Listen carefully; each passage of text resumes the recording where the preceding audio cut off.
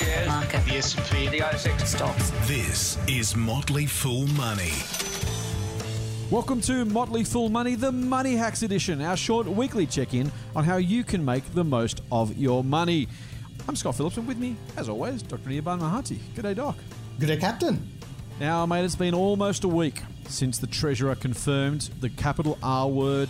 Well, it's been 29 years. We almost made it to the big 3-0, mate, but we are in recession. Now, those things don't always matter to everyday people because we just go about doing our thing, but there may well be some impacts coming down the pike. And so the question comes up, how can we possibly recession-proof, or at least make recession-resistant, our finances? Hit me with somewhere to start.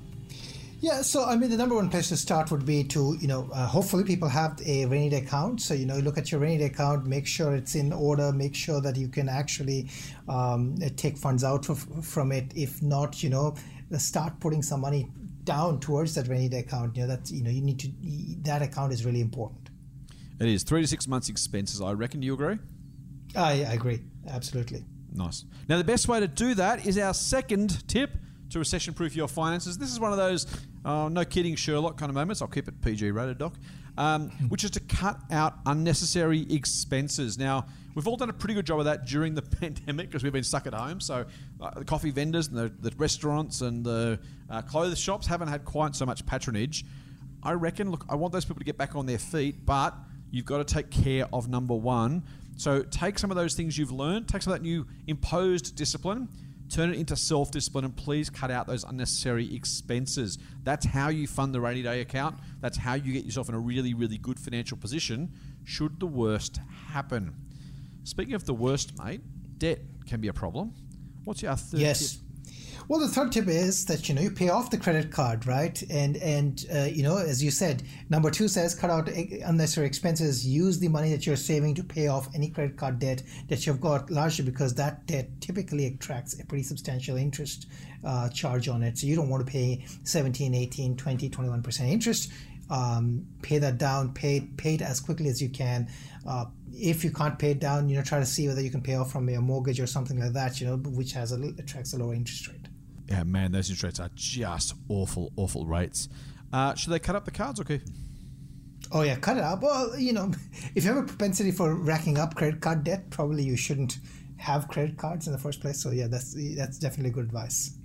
At the very, very, very least, reduce your limit once you've paid it off so you're not tempted to go over it again. Our fourth tip, start thinking about plan B job-wise. Now, this is a tough one to think about, but there are going to be more people losing their jobs, unfortunately, in the next 3 and 6 months, mate. We know that. I think our listeners probably know that.